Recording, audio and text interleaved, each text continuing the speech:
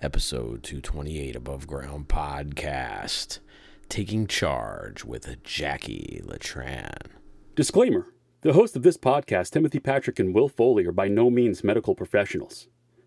However, having lived experience with mental illness themselves, they have gained useful perspectives on common mental health issues that some of us struggle to overcome on a daily basis. By sharing their stories, they hope to create connection.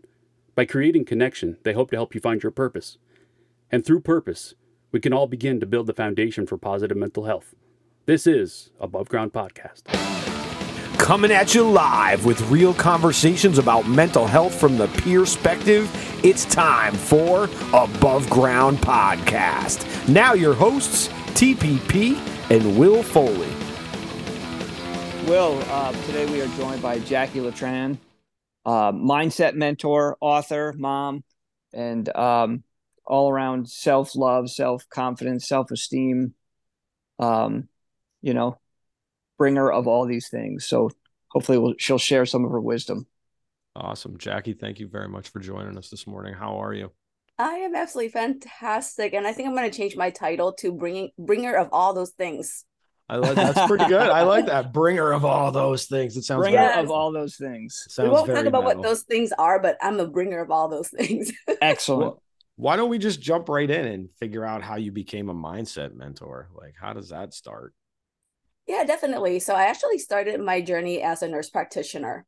At 23 years old, I became a nurse practitioner and I loved it. I loved everything about medicine. I loved, prescribing and taking care of my patients. And I loved it so much until I really did not love it at all anymore. And the reason I fell out of love for it was that I was seeing, a pattern that was really alarming to me. And that was my patients, the majority of them were seeing me for reproductive health and mental health care, and they are teens. And I keep seeing the same teen over and over again for mental health care. And I'm diagnosing and I'm prescribing and I'm refilling medication. I'm adding in a second, I'm adding in third, I'm changing medication. But year in, year out, there they are coming back for more medications. And so it kind of got me to question everything. It actually got me a little bit feeling guilty and a little depressed about the situation because I had a history of depression and anxiety myself. And I knew how hard the struggle was. And I see all of these teens coming in with that. I'm like, there got to be something different. And so I started researching, looking for ways to help my patients. And the more I researched, the more I went out of the science and into the world I've never heard about, the world woo-woo, which now I love. But when I first heard about the various methods I use now, like, emotional freedom technique and NLP and, all these various energy healing modality, I totally called BS on it. I'm like, there's no way. It got to be a pill, right? Talk about science background from when I was little. But yeah, little by little, I got more curious and I kept on going for more training, having no clue what I'm going to do with that or how I'm going to integrate that into medicine because that didn't really go together. So I quit my medical practice and became a mindset mentor. And I've been doing that for, I think 13, 14 years now. So that's got to say something all within itself, is that you had this, career in most people's minds here in the Western world. That's a very successful career, that you've built up and all these years doing it. And then you kind of leave it behind to pursue this, which is, again, it's got to say something pretty loudly for these different modalities. When you find something that works, to give people their power back versus giving them a crutch. For me anyway, I just can't go back. It's just awesome. Doesn't feel aligned anymore. Do you find that when you say giving people something that works, do you find that thing, whatever that thing is that works, is it entirely different with each individual, or is there some commonalities? Well, it's definitely very different in that the stories that we hold on to, the stories we tell ourselves, but the commonality is that really, this might blow you away if you haven't heard of my work. Regardless of why a client come in to see me, regardless of who you are in this world, if you were really to narrow it down, there are really only 4 problems when it comes to mental health. And I'm talking about mental health, I'm not talking about psychosis. Psychosis is a different story altogether. But I'm talking about depression. I'm talking about anxiety. I'm talking about people who, have sleeping disorders, performance, whatever. It all boiled down to four that we all have to some degree. And it comes at us at different times, at different intensity. And some of us are able to shed it a lot quicker. Some of us focus on it way too much and then become trapped in it. But yeah, we are more alike than we think. Will you discuss those four as the topic you just brought up so people could understand the correlation between them? Definitely. And you'll see that, as I mentioned before, you're going to realize how simple my work is. And that's what I love about what I do is we make everything so difficult. We overcomplicate, overthink everything. And if you break it down to really simple processes that everybody can understand, then everybody can then learn to control their mind, right? The four big things that people are trapped within are really faulty belief. I call them misguided, disempowering beliefs. And the four are, I'm not enough. And that could be, I'm not pretty enough. I'm not smart enough. I'm not rich enough. I'm not something enough. And oftentimes, if you have a belief that you're not good enough, you also believe that you're not worthy of something else. I'm not good enough, therefore I don't deserve this thing. Third is I'm not loved, or maybe I'm not lovable, or both of those. And the fourth is really the biggest one that a lot of people, in fact, if you really to drill it down all the way down, that is the only problem. But when people hear about this fourth one, they're like, I don't really connect to that until COVID. After COVID, people can see it a lot easier. And that is, I'm not safe. And I'm not safe could be so many different things. I'm not safe to be who I am, because if people realize who I am, they won't like me, they won't love me, they won't respect me. I'm not safe to be who I am because people will hurt me physically, emotionally. I'm not safe because things like COVID can happen, financial crisis. I mean, there's just so much. So if you really drill down, that is the biggest belief that we hold that allow all the other negativities to come out.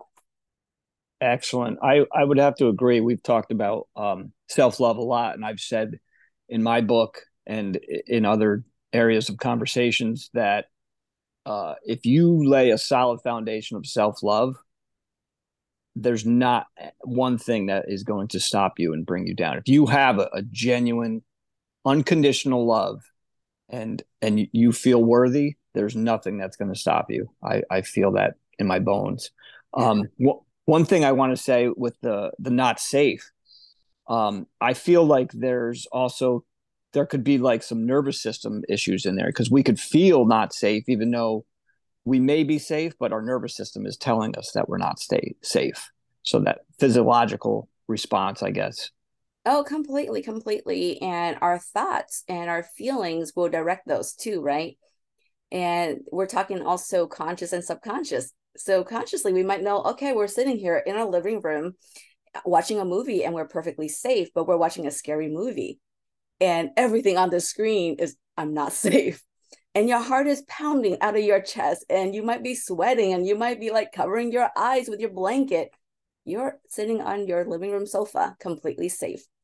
But our mind doesn't know that, because our mind doesn't know the truth between what's real and what's imagined. And yeah, you're like, yep, I know that one. And so, yeah, our body will respond physiologically to what our mind and our emotion is telling us. Agree.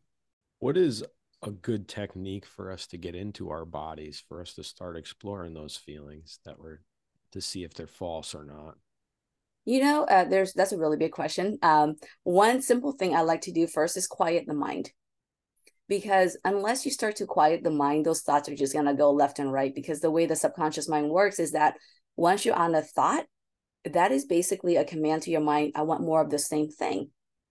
And so if you're in this thought of, I'm not worthy, and these are all the things that I've done to make that my reality, and, maybe I was just born into this unworthy life, it's going to be really hard to try to challenge that when those thoughts are rapidly firing, right?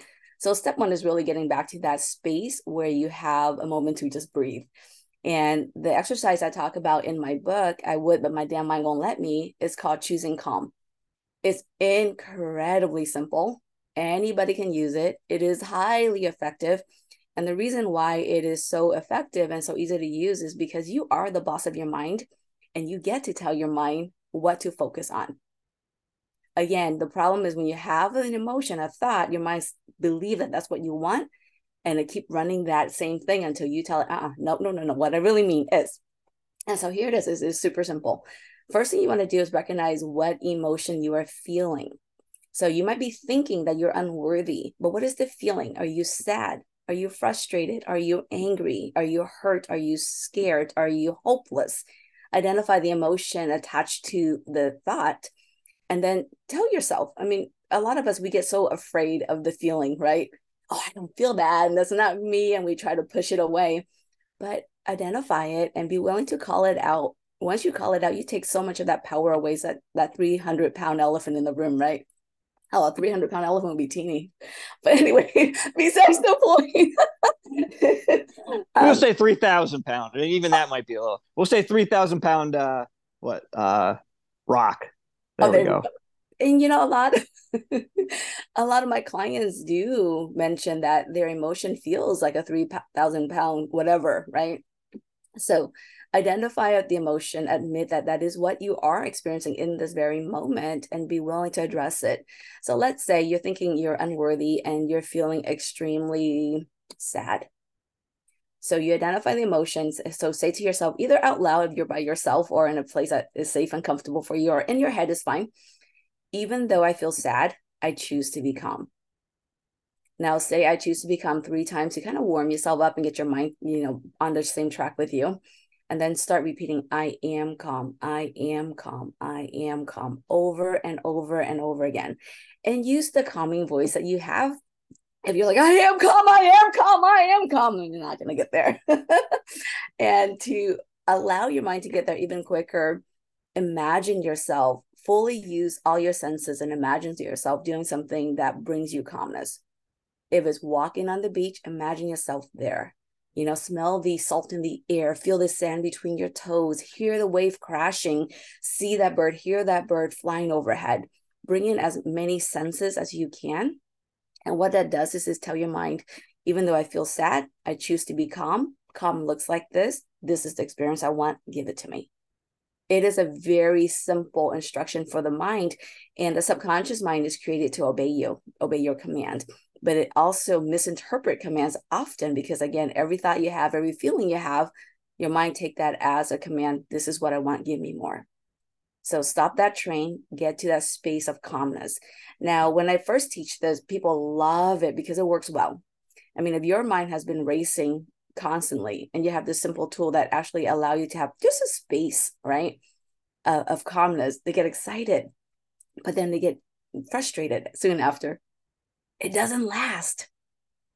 Well, you've been practicing anxiety, sadness, every other negative emotion that you no longer want. You've been practicing that all day for many, many, many years.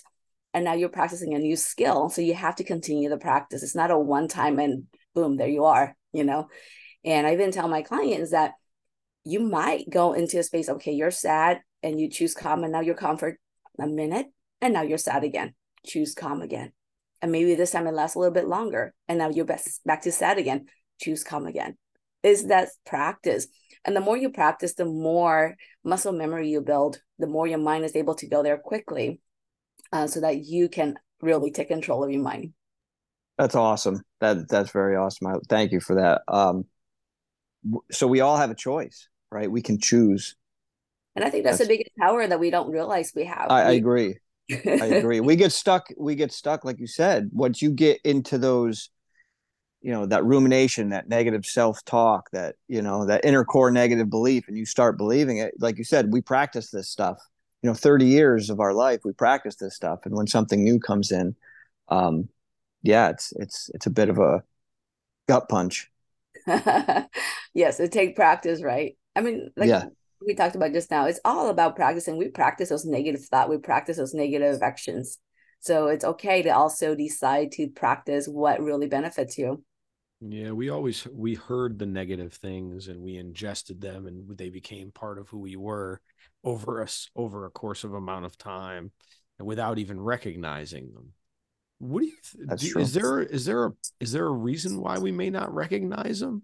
Is it because that they come at us from like our caregivers, or is it because they come at us from our peers? Like, is there a particular direction that this kind of comes from?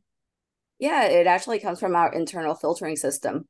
So once a belief is created, your subconscious mind is constantly looking for evidence to support that. And the only thing that it really pay attention are the thing that matches your beliefs. So if you are, if you hold a belief of, I'm a horrible person, right? Someone come up to you and say, oh my gosh, that was the most amazing thing you did. I so appreciate you. You're not going to hear that. Or if you hear it, you're going to like look around, who are they talking to? That's not me. Or you might get really afraid and think, oh my gosh, now I have to live up to that, because if they know the truth of who I am, they're going to reject me, right? So your subconscious mind is constantly filtering things, looking for things that matches your beliefs. And that's the only thing you see. It's almost like whatever you believe, you have that glasses on that can only see that. And of course, that's going to build up over time, right? You're going to get mountains and mountains of evidence of your beliefs. And that's why, we can have a very logical conversation with someone we like and trust and maybe even respect. And we can't for the life of us see why they can't see what we think, right? We're sharing all the details, all the logic, all the studies, and they're still like, no, I have these other things, because our mind can only filter what it is that we believe unless we retrain it to accept something new. That was a good line. That's a good line. Right. All this talk about the way we speak to ourselves and the beliefs, it reminds me of, and I don't know if it was an actual Bruce Lee quote, but he's always associated with is don't speak negatively about yourself, even as a joke. Your body doesn't know the difference. When you change the way you speak about yourself, you can change your life, basically. I truly believe that, except Yeah. the problem with what you just said in the very beginning, it gave your mind a very confusing command. Shall we analyze that? Sure. Okay. So you said, tell me again what the quote was. I don't know, it's I verbatim. think It's that don't speak like, negative don't about speak yourself. negatively about yourself, even as a joke.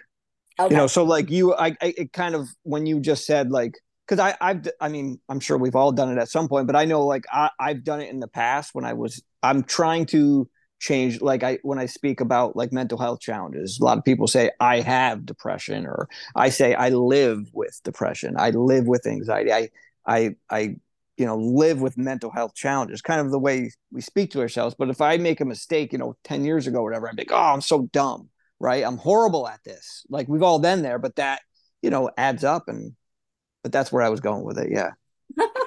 I'm being a little bit technical, and it might be more technical, but it is so incredibly key. I think this is not something that is taught widely, and I think it is incredibly easy that can change really the trajectory of how you see yourself and how you see the world. And once you understand how you can command your mind more effectively, the light bulbs go on. You're like, oh crap, no wonder I had that experience, because I gave it the opposite command.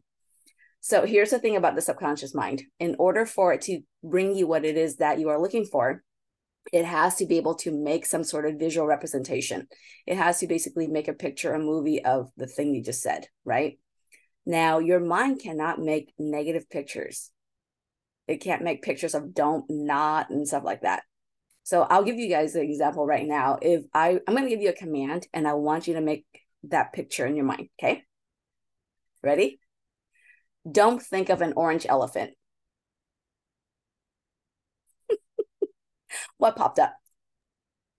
The orange elephant. The orange elephant, but I said don't. I know. Right? The command was don't, but your mind cannot make a picture of a don't. So it will ignore the don't, and it will hear orange elephant. And of course, it popped an orange elephant into your mind. So when you say, don't talk about yourself negatively, your mind here, oh, talk about yourself negatively. Gotcha. I don't want to be angry. I don't want to be upset. So it's the way you say it too, the way you say things. Oh, for sure. It's the command, I mean, I think about like search. If you want something, you have to be specific of what you want, right? If you go into Google and you say, don't find me blue cars, what's coming up? Blue cars, right? Blue cars, and a bunch of things that are not blue cars. Right. Yep. But it doesn't know what you want. So you have to focus on the end thing that you want. Speak positively about yourself. Speak kindly about yourself, right? Super simple, but it's just a minor little nuance that can make a huge difference. Oh no, I fully agree with that. I want to kind of go back to uh, self-love, self-confidence, self-esteem, just because this is something that I have kind of struggled with in the past. And I'm kind of curious on your take as far as the difference between like self-confidence, self-esteem. Is there like a big difference between the two? Or are they kind of always connected? I think they're connected, but I think there is, again, that nuance, right? Self-esteem is how much do you like yourself? And self-confidence, how much do you believe in your ability? I might believe that I am an expert tennis player, but I hate myself, right? That's self-esteem and self-confidence right there. And a Perfect lot of example. That was awesome. and a lot of people do get trapped in that. They feel confident in their role of something external, but then when they look at themselves as an individual, as a human being, they don't like themselves. They don't. Where does that disconnect come from? It's those beliefs, the four beliefs, right? Yeah. So most of the beliefs that we all hold now came from the time before we turned 7 years old, and before seven, Whoa. our sub. Like I'm 51 years old. Am I still dealing with this stuff? I am still dealing with this stuff because that's what we talk about on the podcast every week. So Yeah, for sure, we all are. There's nobody on earth that isn't, right? Well, maybe there's one, someone who is incredibly enlightened. I have not met that person. I've not heard of yeah, that person, but yeah, there's that's the person that always. was, that was the person that was raised to love themselves and has that perfect, feeling But about even themselves. that, though, I have a lot of clients who come in from perfect families, and I mean really good families, right? They are well-to-do. They have all the things that they need. They have parents that care about them and love the heck out of them. But there might be that person at school, that teacher, right? Or just even, this is one of the things that people don't really understand. Like when children are growing up, before I go into that story, remind me of that story. But before I go into that, I want to bring back our beliefs were created between birth to 7 years old. And that's because our conscious logical mind wasn't developed yet. So we don't have the ability and the frame of reference to say, no, that's not true because I know this and I've been taught this, right? We're just like big old sponges absorbing everything. And if something happens repeatedly, we would believe that that's the truth. If we hear something repeatedly, we will believe that that's the truth. Or even just one incident, one significant emotional event can cause beliefs creation, right? So a really drastic example would be, like, oh, I don't know, a little child being in a car accident. I mean, they were feeling safe. Mom and dad loves them. They have a beautiful home. They have everything they want. But now this car crash and maybe something happened to one of the parents or even themselves, or just the sheer jolt of the sound of the crushing of the move of the all of that can So it's our create. life experiences really is what it kind of boils down to is a variable. Yeah, but we're talking about significant emotional event that can one-time event can create tons of beliefs that will carry with you for the rest of your life, or lower intensity events that really don't have that significance, but it just keep happening over and over again. Beliefs will get created, right? So now I was going to tell a story. What was that about? I think the teacher or something like would that had something to do with like a teacher or no?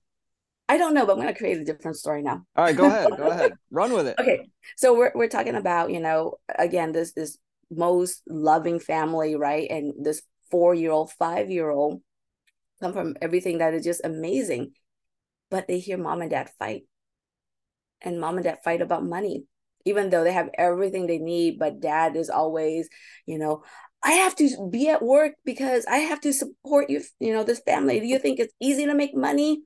And mom is like, but you don't love us. You're never here for us. And the kid hear that. Maybe it's a calm conversation between the parents, but it's a constant conversation. Maybe he's yelling and screaming and throwing things around. And even though it was not directed at the kid can start creating beliefs from what it hear and experience, and now think money's really difficult to make. And maybe dad doesn't love us because dad is never around, you know? So it's amazing that what our subconscious mind will do with information around us, it always personalize and internalize it to become something about us when oftentimes it's really has nothing to do with us. Is that a defense mechanism? It is. It is for sure, because the subconscious mind biggest job is to keep you safe. Okay. And So safe that is a legit defense mechanism then for. Yes, but here's the thing: safe doesn't really mean safe. Safe just means do not change. Ah. Right. Okay. Say yes. Right. Because Yes. the mind That's doesn't why know I the keep. difference between safety of safety of anything. So yeah, I could see that. Okay. I think it deals with I like can see that. the safety comes with like what we know, right? That's like this whole self-sabotage thing. Like, I'm not going to go out and try something new. I'm not going to go write a book because I've never done it. I don't know anything about it. So, you know what I mean? I'm going to be safe over here and watch other people write a book. Right. But the whole book thing, that's a good example. It go beyond, I've never written a book. It's what are people going to think about it? Because I really Yeah. enough, right? It go back Yep. to that. I'm not good enough. I don't deserve to Right. write a book. Yes, I believe me, I had all those, and I think it in my head, I just related it back to, like you said, that one car crash, that one traumatic incident is going to bloom all of these other thoughts off that one incident. So yes, so the original thought, whatever it may be, it's going to blossom into, like as you say, all those faulty beliefs. Yes. Again, because once that first one get developed, then your subconscious mind is now constantly looking for evidence to support that, so that belief will only grow bigger and bigger and bigger.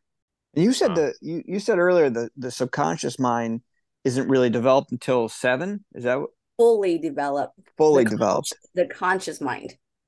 Okay. So the conscious mind is our thinking, logical mind, the one that has free will, that make decision. That's the conscious mind. And as a child, that part is starting to function, but it doesn't work fully yet. That's why kids believe in Easter Bunny and the Santa Claus and the Tooth Fairy and everything else, right? But as they get older, they start to question it, because now they go, well, I saw that red suit in Dad's closet. I saw the present that Santa gave me in Mom's purse.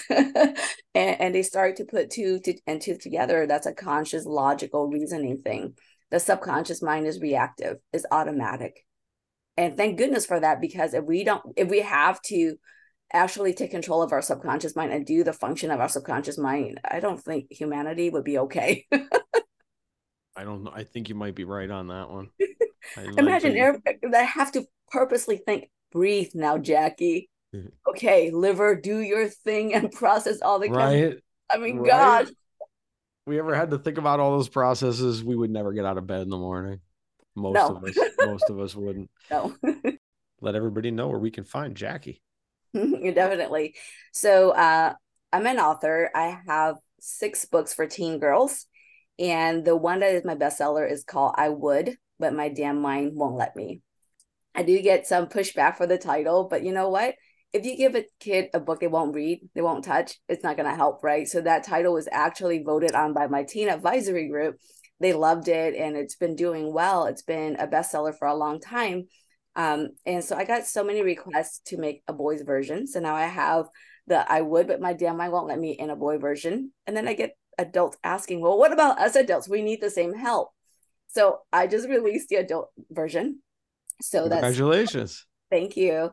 The same book is rewritten for teen girls, teen boys, and for adults. And if you like what we talked about with the 4 beliefs and how our mind works, that is what this book is. It really breaks it down. And the adult version, I think, unfortunately for the teens, that's the better version, the adult version, because I wrote that last. And I incorporate more activities. I, took feedback from readers and incorporate that into the adult book more. So there's self-reflection questions and ways to go deeper. But even with the teen books and the adult books, there is the companion journal that once you read the book and understand the concept, if you do nothing about it, nothing's going to change. So I created these guided journal to really help you practice those new skills. And I have, new activities I teach in the journals, as well as here's a 21-day plan. Let's work on this plan. Let's learn how to control your mind, and, taking through simple processes that anyone can do that really will create a huge shift, in the 21 days that they're working on themselves. And you can find all of that on Amazon. Just look up Jacqui Letran or look up My Damn Mind. If you look up My Damn Mind, you'll see it all. I love it. That's awesome. That's a great title too. Thank you. And then nothing like making them want to read it by doing that. Just like we did when we were kids at the record ratings. Yeah. Parental advisory. Parental That's the one advisory. I want. That's the one I want. Yeah, they might get disappointed looking in there. Like, where's the rest of the cuss words? Because there aren't. My goal is really about teaching, simplifying this whole process, because there are so many mindset books out there. There are so many self-love, self-confidence books, and a lot of them give you like things to do, but it doesn't explain why. And you can do all of these things, but if you don't understand the why, and that nuance about the don't is so huge, right? And the exercise about calming your mind is so simple, but if you're not taught that, and you're just taught like affirmation, say these wonderful things and everything will change. Well, how does it work? And what do you do when it doesn't work? And how do you do it properly? I love it. I love it. I love it. Really.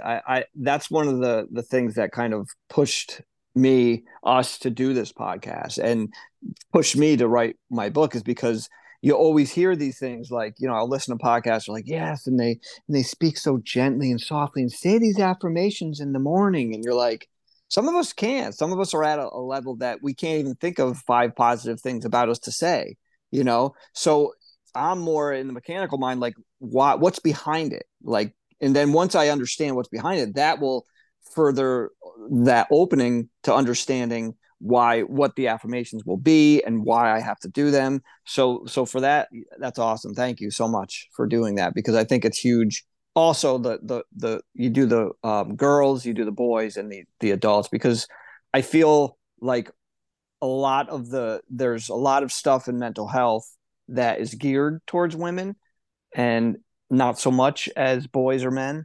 So I like to see that, I guess, equality across the board with it, because, we all have mental health. Yes. And like we talked about in the beginning, we're more similar than we are different. The story, exactly. The beliefs. Absolutely. Our stories are different. Our situations are different, but that initial root, is very, there's a lot of similarities. Absolutely. That's awesome. I love it. Thank you so much for sharing this with us. And, please go out and buy Jacqui's books. Now, does the journaling book, is that separate, or does that come with the book, or you have to get that separate? It's separate, because I wanted to for the option of some people just they're not ready to dive in just yet. So I want to give them the option, and it's available in ebook form and paperback, hardcover. I want to give as many options as possible. Audiobook? Yes, for the books, not the journals. Okay, awesome. The journal wouldn't make sense. 21 days of the exact same. That's okay. I think journaling. Now, let me ask you this really quick before we hop into the questions. Was journaling something that helped you with your process?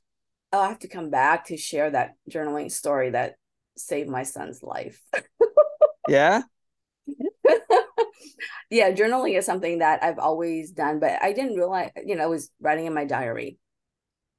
It was, journaling, that term did not exist for me until I was an adult. But I used to write in my diary all the time until my mother read my diary. And I said, I'm never writing my thoughts down again, because I was just so vulnerable. But then as a teenage girl, I got pregnant. I got pregnant at 16, and I was scared out of my mind. And, I don't know why, but that day I decided to write a letter to my unborn child.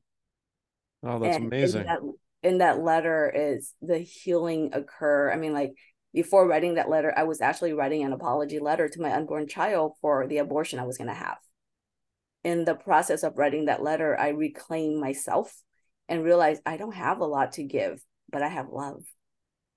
And from that, I'm like still in tears and thinking about it, because that is so amazing. Oh, that's heavy. Thank you for sharing that. Yeah, it's a beautiful thing. If you allow yourself to just be real and raw and just let the words come out, you will be amazed by how much healing that can happen. I agree. Yeah, so definitely journal. Free, right? Get a guided thing if you need help.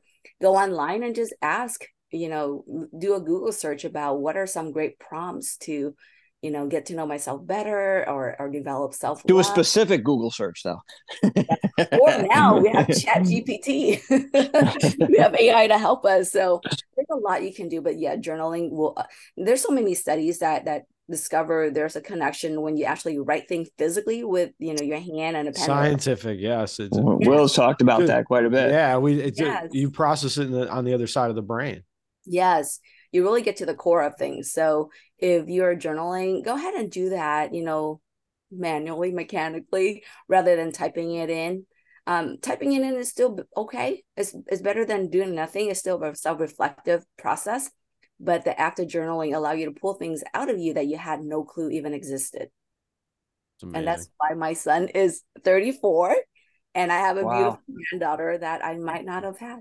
Thank you very much for being here with us this morning, though. So as we wrap up, Timmy, I don't know where you want to start with this one, because I know the next question, I have something completely different too. So I do too. And you kind of actually touched on this a bit earlier in the conversation, which kind of sparked the question for me. Who is the commander of the conscious or the subconscious? Well, you are the commander of the conscious mind, and the conscious mind actually is the boss of the subconscious mind. But we've been a lazy boss. We've been letting our employee just do whatever they want. So we have to start again to realize, okay, I'm in charge and I need to take charge. This is my life. This is the one life I have, and I do have control. Awesome. Thank you. And actually, my question actually piggybacks on this probably better than I could have ever imagined with that, because we're talking about when our minds become part of us and how we can control the subconscious mind. And I realized my journey when I hit puberty, my mind just got completely crazy when my hormones started raging. Can you give us a little bit of an explanation briefly about the disconnect and the reconnection that happens in puberty, as for boys and girls? Like, because it seems like puberty seems to be a very heavy time for everyone, and it seems to be that a lot of like serious mental illnesses come out at that time, during those times. Is there such a blow up inside of yourself that the hormones create some of these things and these patterns, and then they just exacerbate the negative patterns? That is an incredibly cool question, and there's another podcast show by itself, right? So we'll do just the nickel version of that. Of course it is. Of course it is. We'll do the nickel version of that. And, there are just so many things happening at once, right? When you are a child, the expectation of you is different than when you are a teenager. So as a little kid, like if you are hungry and you don't know how to express yourself and you're throwing a tantrum, well, mom and dad might be kind of upset about it, but they don't discipline you the same way as when you're a teenager and you react badly to something that you don't know how to manage. So it's really about self-regulation for the teenager. They have all of these expectations piled on themselves. They have their own expectation on top of that. They have all the friends and all of the social media on top of that. So they're always on. Teens, especially nowadays, they're always on. Us, when we're teenagers, when we leave school on Friday, we have the weekend. When we leave school any day of the week, we have the evening. Kids now don't have that. They're on constantly. They're like worrying about what's going on in social media and, how do I do some management to protect my ego and my standing in my friendship circle, right? So there's just so much of that going on. So they're constantly bombarded by that. They don't have enough history, enough know-how to manage themselves. They were a kid and now they have all these expectations, and now the consequences are completely different, and they're just confused. And now here's the thing too about teens. They live in the moment. That's what they know. They're not thinking about consequences in the future. And now parents have more expectation of, my teen has to do so well in school to get into the right college, to get the right career and all of this stuff, right? And the teens are like, I just want to hang out with my buddies. I want to play video game, This college thing, that's years away. Why am I thinking about that? They don't understand that. And also at that time too is a time for them to start questioning, the values that they've been taught, and really about coming into themselves. So they're not going to listen to everything mom and dad said like they did before. They're going to listen to their friends more. They're going to listen to what's popular in music, on TV. And so now they have all of these things coming at them, and they might be contradicting what they've been taught. And it's just a whirlwind of stuff, right? And so, yeah, there are just too many things happening all at once, and they don't have the emotional ability to regulate all of that. And then that's when the negative belief that were created before get even stronger, because there's more evidence of that now. On the other flip side of this, some parents may want to do good and want the best for their child, and but that pressure, as you're saying, is going to have adverse effects. Oh, for sure, for sure. In my practice, I see really high performing kids coming from amazing families, and the parents are doing it out of love, and they might even approach it from a place of love, but that pressure But is it from a place of love, or is it from a place of the parents still trying to fix themselves? Because I got to say, I got to say this, and it's true, man. Like, there's a lot of unregulated parents walking around this planet right now that think that they know what they're doing and think they know they're doing the best, and they're not. I'm sorry. You may think you are, but it's like, is it really your best though? So, you're 100% on that. We believe that is our love, right? Because we struggle. We don't want our children to struggle. So that surface is from love. But what we're really doing is reliving our youth and trying to. We're really fixing our pain, right? Yes. But again, it's really because we went through that pain and we don't want our children to suffer. And so we're doing what we can to avoid that pain, but that's not the path of that child. And we're trying to make a mini me or a mini us. Right. And that can completely invalidate the child and create so many more problems. Well, it's taken a very long time to realize this. And Dr. Shafali Tabari wrote a book called Conscious Parenting. And she talks about, and Khalil Gibran wrote about this in The Prophet, about how your kids are born of you, but they're born through you, but they're not of you, or however he put it exactly. And it's beautiful, because the truth is, and we forget this, we put kids on the planet for selfish reasons. Most of the time it's, we think we want to raise a family, or not selfish reasons, but we do it for our own reasons, whatever those reasons are. But we think that they're there to serve your purpose, and they're not. And it's very hard for us to separate that sometimes, especially when it's us who, constantly pays the bill, like does all the things that parents do without, and it's a difficult role to separate yourself from the actual, like, just holding on too tight part of it. It goes back to those 4 beliefs, right? Because a lot of parents, we have children to fulfill our own needs of love or other needs of whatever that needs might be. And now we look at our kids as an opportunity to prove ourselves. I mean, we don't think that, but that's how the subconscious mind is programmed. My child's doing so good, therefore I'm an amazing mother, therefore I'm a good person, therefore I'm worthy. Oh, you laugh. I see it. I try to intentionally switch my thinking up and think that everyone's just doing the best they can. And I think we are I really do in that moment, based on the lens that we are wearing in that very second. We take off that lens, in another moment we have a different feeling. We can look at the situation and go, ew. Right? So it's always about, we're doing the best we can with the information we have and the resources we have in that moment. And a day later, it could be completely different. A month later, it could be completely different. All right. So we have one quick question to wrap up. If there was something that you could do or that you would like to see done for mental health as a whole, what would it be? We actually tried this and it did not work. And I'm really disappointed that it didn't work. So I was part of a team of, I don't remember how many people, 30, 50 people, a professional working in the fields that I work in. And we worked really hard to bring life skills to elementary school. And, things that we know. That's mine too. I agree 100%. Whether it didn't work for you or not, I agree. We got to keep trying. Yes. It's definitely really important, because those are the foundation of humanity, right? Is really getting us to the space of being in a place where we actually care about ourselves and care about other people and work to evolve, rather than being this negative things with, me against you kind of situation. So that would be my big wish, is being able to bring these skills to the younger generation from the get-go, to set them up really solid and let them bloom. Is it a matter of what age though that we start trying to teach these at? Because is it maybe that when they're so young, maybe, because again, like, a lot of us just want, like you said earlier, you touched upon this, where as a kid, you just want to be left alone. You want to play.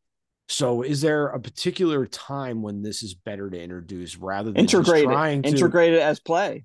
Integrate it as play, age appropriate stuff, and integrate it as play. Make it so it's not learning. Make it so that this is, I'm being kind to my student friend over here. I'm being kind to my peer. And hey, you know what? Do you want some water? I'm going to do this. You have to, as we always know, you have to do by example, be the change that you want to be. Enough talk, enough, board meetings with 30, 40 people making, 6 figures. Enough. Like, let's get to it and let's make it work. That's how, I'm sorry, I had to say it. That's how I feel very strongly about it, because this is something that I'm very passionate about. And I think Jacqui, your answer is perfect. This is the foundation. There's not going to be, after, cycles and cycles of this, and after it working and generations, there's not going to be any of this other stuff. There's going to be no need for anti-bullying campaigns, because it's not even going to be a thought in anybody's mind.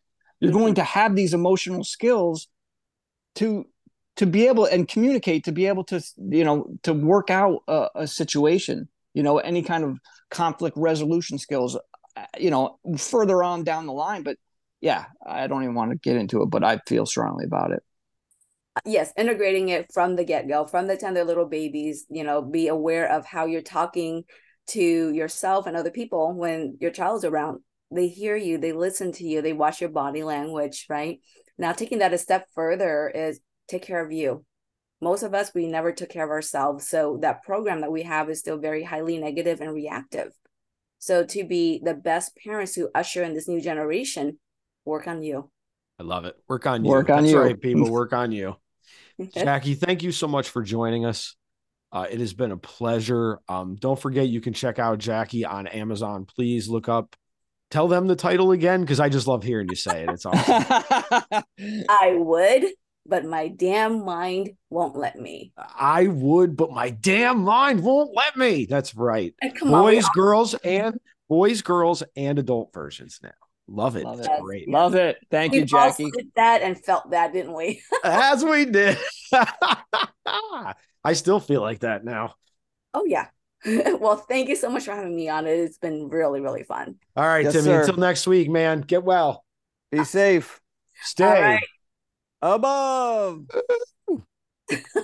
Thank you for giving us a listen. New episodes every Wednesday. If you listen on Apple Podcasts, you can share, rate, review, and even subscribe so you'll never miss an episode. Other ways to support the show: follow us on social media, share the content, share our episodes. You can also buy us a coffee at buymeacoffee.com/abovegroundpod. For further concerns, show ideas, or just to say hi, you can email us at abovegroundpodcast@gmail.com. Once again, thank you for listening and supporting mental health. Keep the conversation going and stay above.